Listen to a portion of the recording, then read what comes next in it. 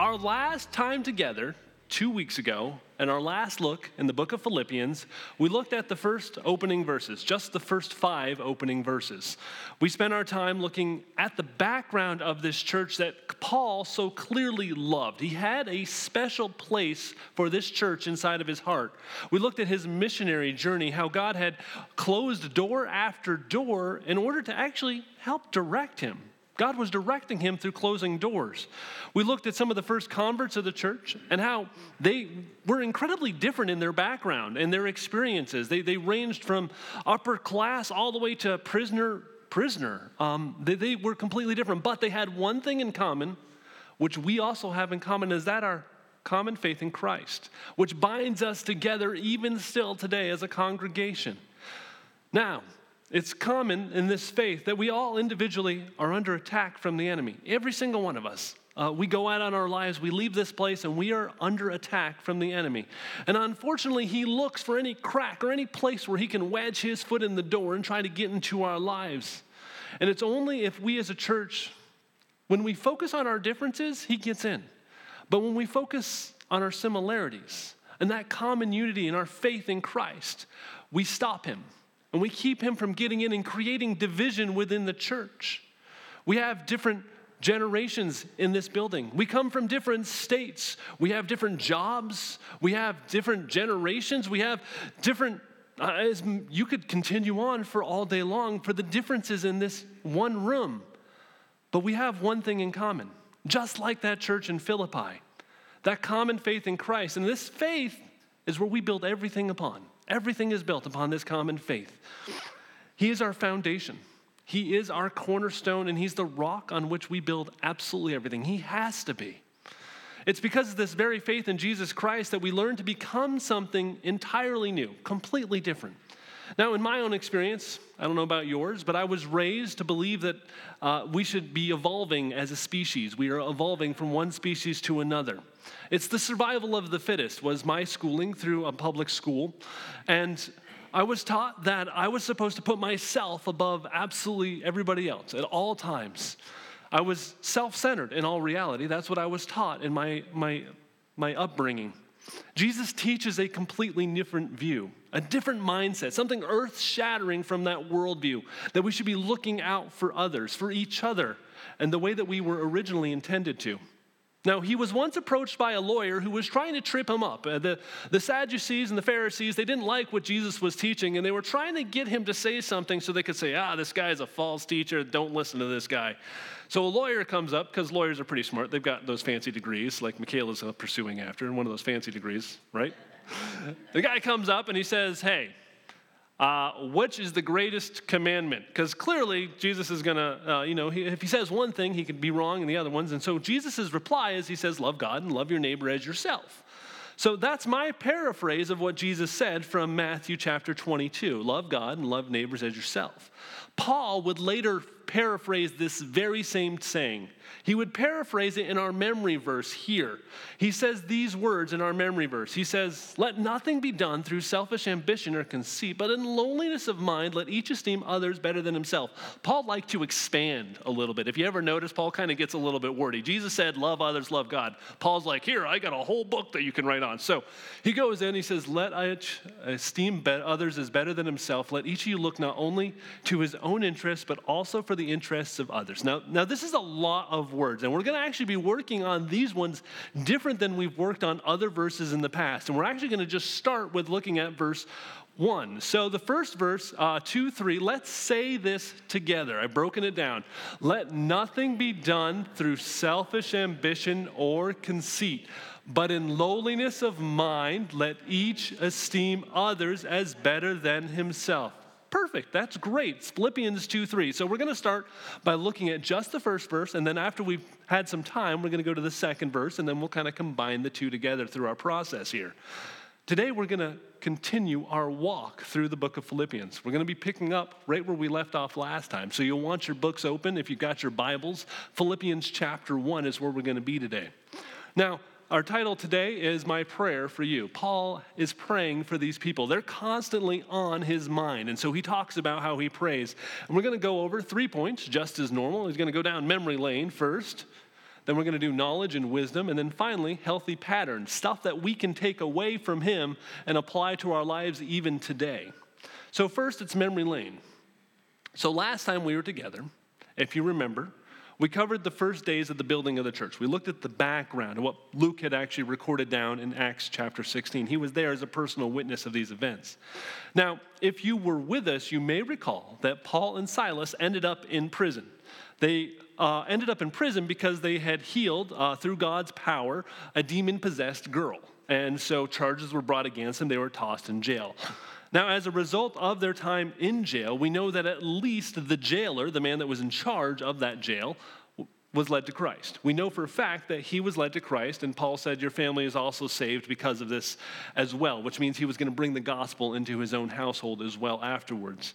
Now, we also learned that the book of Philippians is one of Paul's 4 prison epistles, okay? So he wrote it while he was in prison. So he writes this one when it's in prison. So we have to keep that previous experience in mind as we're looking at this. So he's been in jail before, he's in jail again. In our first verse, Paul has just said that he thanks God upon every remembrance of the people. In fact, these are his exact words. I'll toss them on the screen. He says, I thank my God upon every remembrance of you, always in every prayer of mine, making request for you with all joy for your fellowship in the gospel from the first day until now.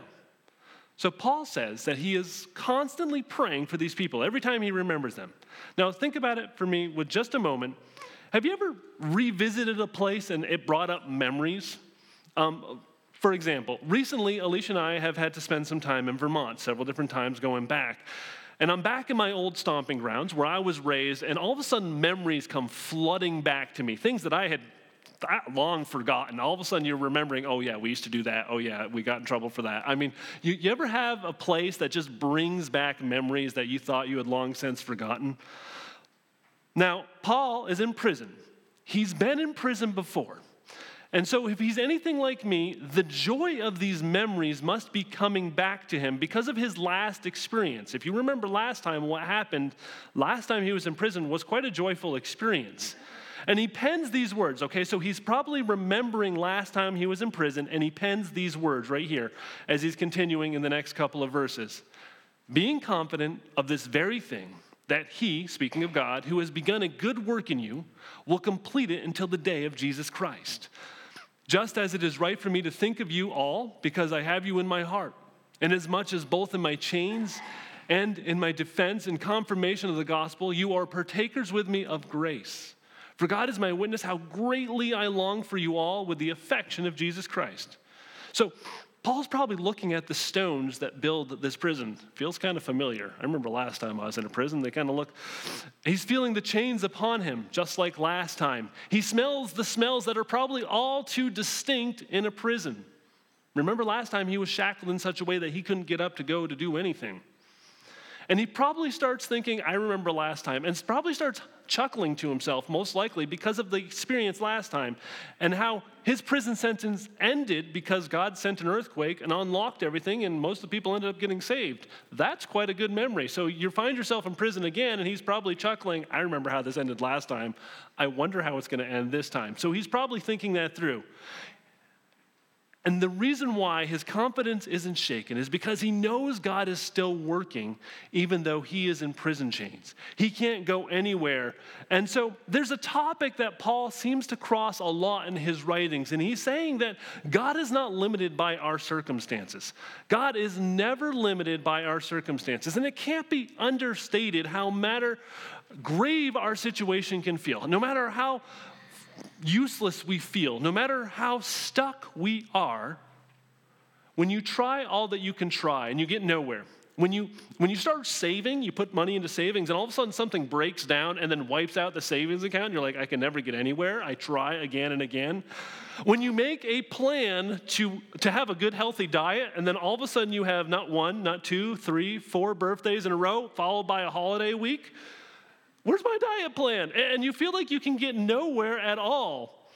Whatever your circumstances may be, God is not constrained by your limitations. And this is incredibly important for us to remember, that his effectiveness is not limited by our situation or even by our wealth. It's not limited by our health or how much faith we have. Have you ever thought to yourself, well, if I just had a little more faith, maybe God would, and you can fill in the blank, maybe if I could just follow God a little bit better. Jesus understood our tendency to underestimate the power of our faith, no matter how small it was. And he told his disciples one time, he said in Matthew 17:20, so Jesus said to them, because of your unbelief. He's talking to the disciples, the guys that have been with him for some time and watched him perform miracles. And he's turning to them and he's saying, because of your unbelief, since you guys aren't getting it, for assuredly I say to you, if you have faith as a mustard seed, you will say to this mountain, move to here to there, and it will move, and nothing will be impossible for you. Now, it seems to me as I'm reading this, it's almost like, this is my tongue-in-cheek version, it's almost like the guy who created us knew that we would struggle in this area. Did anybody else get that idea? Like, our Creator knows our faults, and he's like, I know your faults explicitly because I created you, so here's a reminder because I know you're going to struggle here. He knows that we will struggle believing in ourselves at times. And he knows that we will struggle and that we will need someone else to step in, and only he can to help us. He needs us to know that not now nor ever has there ever been a limit in his power or what he can do. And we are not his stumbling block. We don't stop God from being able to move or alter his plan. And that, my friend, is some incredibly amazing news that we each need to take care of holding on to. And Paul has found himself in prison once again, and he's saying to his friends, don't be worried about my situation. Don't shed a tear over my situation. I'm not worried by them, and more importantly, God is not hindered by them. And he's saying, don't worry about this. God's got this. He's got this under control. He says, keep your confidence that God will complete the good work in you that he's already started. And the fact that his congregation that he once helped out would still continue to grow, continue to give him faith, knowing that God was still working despite his own personal limitations. He knew that God's work was still going out and that the future of the gospel was still moving forward even though he was in chains, and he took great comfort in that. So point number 2 today is knowledge and wisdom. So clearly Paul considered the church at Philippi his spiritual children. He knew them. He had brought them to faith in God. He longed for their growth and he cared for them deeply. Now, by verse 8, okay, just the first 8 verses, he's already mentioned 4 times how much he's remembering them. He says it every other verse, so the first 8 verses. He's thinking them and he's praying for them. And this is what he tells them has been in his prayers lately. He says, I'm thinking of you, I'm thinking of you, I'm thinking of you. This is what I'm praying for you. And he says these words, and 9 through 11. And this I pray, that your love may abound, still more and more in knowledge and in all discernment, that you may approve the things that are excellent, that you may be sincere and without offense until the day of Christ, being filled with the fruits of righteousness which are by Jesus Christ, to the glory and the praise of God. Now, it may sound a little bit different, but I have found that we can become an encouragement to people, not just by praying for them, which we should be praying for those that we regularly are in contact with and those who God lays upon our hearts, but we become an encouragement when we tell people that we've specifically been praying for them. Have you ever experienced that? Someone has told you that they've been praying for you specifically and you felt encouraged? Anybody ever had that happen before?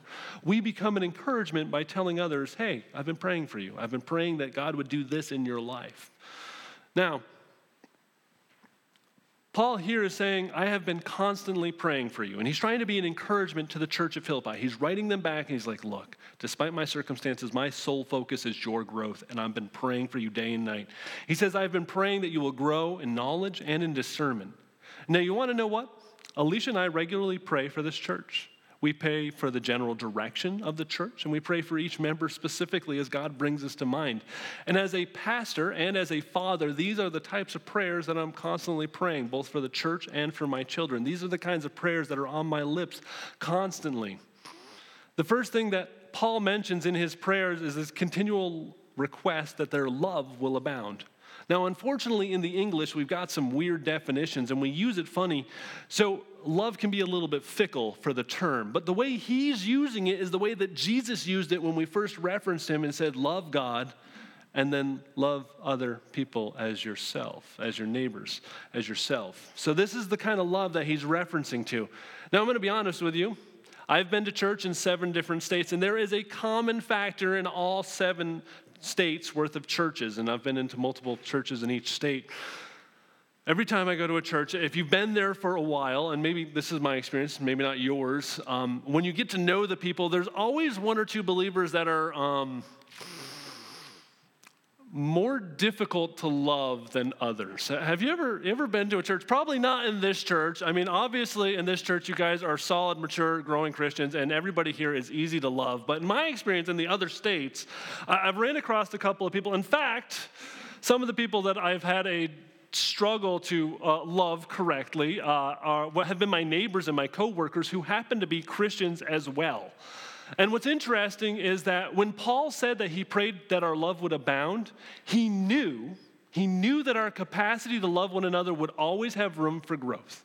When he says, I want your love to abound, he's like, no matter where you're at, no matter what walk and stance you're at in life, you still have the ability to grow. You can still have more of a capacity to grow in love. And I think that Jesus knew that this would be a constant struggle for us. That no matter how close we thought we could be fulfilling his command perfectly, we thought we were doing a great job, we'd always have room to grow, to become more like Jesus, to become more like him, how to love God and to love others perfectly. Now, Paul continues on his sentiment that his prayers, and he also is praying that the church would grow more and more in knowledge or in discernment, or a better word for discernment might be wisdom. Now, we all know the difference between knowledge and wisdom, right? You've probably heard the difference between knowledge and wisdom. Knowledge is knowing that a tomato is a fruit. Wisdom is not putting it in a fruit salad. You ever heard that one before? While as funny as that may sound, the reality is knowledge is simply information. It's the correct facts, while wisdom is the correct and timely implementation of those facts. There is a slight difference. Knowledge is facts. Wisdom is how we use those facts and using them correctly. Now, I had a friend in the Marine Corps. He was the best man at my wedding. His name was Joe. Still is Joe. I mean, I don't think he's changed it. And he's from Alabama. Now, academically, Joe was a simple man. Let's put it that way. Joe was a simple man. And Joe had a strong southern Alabama drawl, which made him interesting to listen to at times. But there was nothing academically spectacular about Joe. He hadn't achieved anything amazing on paper. However, while he didn't have book smarts, Joe didn't have a deep factual knowledge. He had great wisdom in his approach to life. With Joe, he would always figure out a way out of a situation. He would figure out how to fix anything. So one time we were about to go on leave, and a friend of ours, his windshield wipers were no longer working. And in the military, if your car doesn't work, you don't get to go on leave and leave the base. So Joe, being the wise man that he was, found a squirt gun, some duct tape and a hose, and figured out how to make the boys' windshield wipers work well enough so that it could pass inspection. Yes, Joe was that kind of guy. When we were in Iraq heading up towards Baghdad, the Hummer belt broke, and between duct tape and pantyhose from one of our lieutenants, he fixed the belt and continued on another 5 miles. Joe was the kind of guy who didn't have book smarts, but he could figure out how to fix things very quickly. Now, on the other hand, I had a lieutenant. He was a second lieutenant, and he was one of our officers in our platoon. He had gone to college. He had received a very good education. He was a very bright man. He had more knowledge in him than a small library. He came from a family that had means. And the unique part of this lieutenant of ours is that he would always misplace things. And so when we were driving around base and we were doing our operations and we were practicing out in Camp Lejeune, we would tell him which way to go through the woods because we went four-wheeling in those woods during our off hours. And we're like, you got to go down this way. And he's like, no, you are lower rank and I'm not going to listen to you. So occasionally, once or twice, 5 times, our unit was temporarily misplaced in the woods in North Carolina because he didn't quite know exactly where we were in our grid coordinates. To add to matters worse, he takes this quirk of his personality, and we go over to Iraq. And we're going from Kuwait City all the way up to Baghdad. And he has a tendency to lose things. Very smart man, just never knows where anything is. You ever notice that smart people just have a hard time keeping track of all their stuff? Well, one of the things that he lost was our GPS unit, which had all of the coordinates of our entire battalion and where they were going on their course to Baghdad, which means if it fell into enemy hands, would endanger the lives of over 800 Marines. He had a completely different approach to life. And Paul was praying for his spiritual children that they would not only grow regularly in knowledge, that they would have the smarts, the book smarts, but they would regularly learn to apply that knowledge. He wanted them to apply the knowledge that they were learning. He wanted believers to be regularly reading and memorizing God's word and then applying it in their lives. Don't just read the word, but apply it as well. Now, that probably sounds familiar because the author James would later say, be doers of the word, not just hearers only, deceiving yourselves. It's not enough to just simply gather knowledge, as often in all reality, very religious people do. They gather a lot of knowledge. But it's expected of us, clearly from Scripture, that we take this information and we apply it regularly. So we should take information, we should apply it to our lives regularly. It's what he's expecting. We should let what we have committed to memory to change who we are, to look more and more like our Savior each passing day. And that brings us to our final point, healthy patterns. So Paul has prayed for knowledge and for wisdom. And not only does he ask for these two things, but he says why he's been praying for them. So he actually backs it up and says, this is I want to see out of your lives. I want to see knowledge and wisdom, and these are the effects of that knowledge and wisdom in your life as you pursue them. Let's read his words. He says, that you may approve the things that are excellent, that you may be sincere and without offense till the day of Christ, being filled with the fruits of righteousness, which are by Jesus Christ to the glory and praise of God. Paul says that the purpose of gaining knowledge and applying it correctly, not just having facts, but using those facts wisely, should give us a threefold outcome. He's just listed it. So I'm going to put it out in bullet points we're going to work our way through. That we should be able to approve that which is excellent, that we should become sincere and are without offense, and that we become filled with the fruits of righteousness. Don't worry, they're going to disappear, but they're all going to reappear. So here we go. That we should be able to approve that which is excellent. Now, have you ever wondered what the will of God is for your life? I think maybe at one point or another, we all wonder, God, what are you doing? What is your will for my life? Have you ever come to a crossroad where two paths are laying before you and they both seem to be okay routes to take and you're not really sure? I'm like, these are both okay routes. Unfortunately, the Lord isn't going to send an angel and goeth that way. He's not going to tell us that. It's not going to all of a sudden come up, tell us where to go. He expects that we should apply what we are reading, what we've obtained in a correct manner. So to better know God, we have to read his word, and we have to talk to him regularly. We get to know him by reading what his heart is, and this is really a love letter to us, and we can get to know his heart and what he would do. If you've been married for any amount of time, you probably know this. I know what my partner would say. My spouse would do this. You can do that in their absence when they're not there. Men, always take great caution when you're saying, I know what my wife would do, because 9 times out of 10, in my experience, hopefully your experience is better. But when you've been around someone long enough, you start understanding the way that they would react. And that's what God wants out of our lives. He wants us to be around him so much, to talk to him so well, that we have knowledge and discernment, and we can determine what his will is for his life, for our lives, even without his audible voice. Now, the second thing that Paul says is that we are to become sincere and are without offense. Unfortunately, as you probably all too well know, the church has a long history of being known more for what it stands against than what it stands for. Have you ever noticed that when in the middle of an argument, the person who's yelling the loudest typically is the person that doesn't know the facts? They're just trying to be more right. When we know where we stand and why we stand there, we stand in the knowledge of truth, and we can let the truth speak for itself. We stop trying to control everything. We start letting God defend himself. God can defend himself.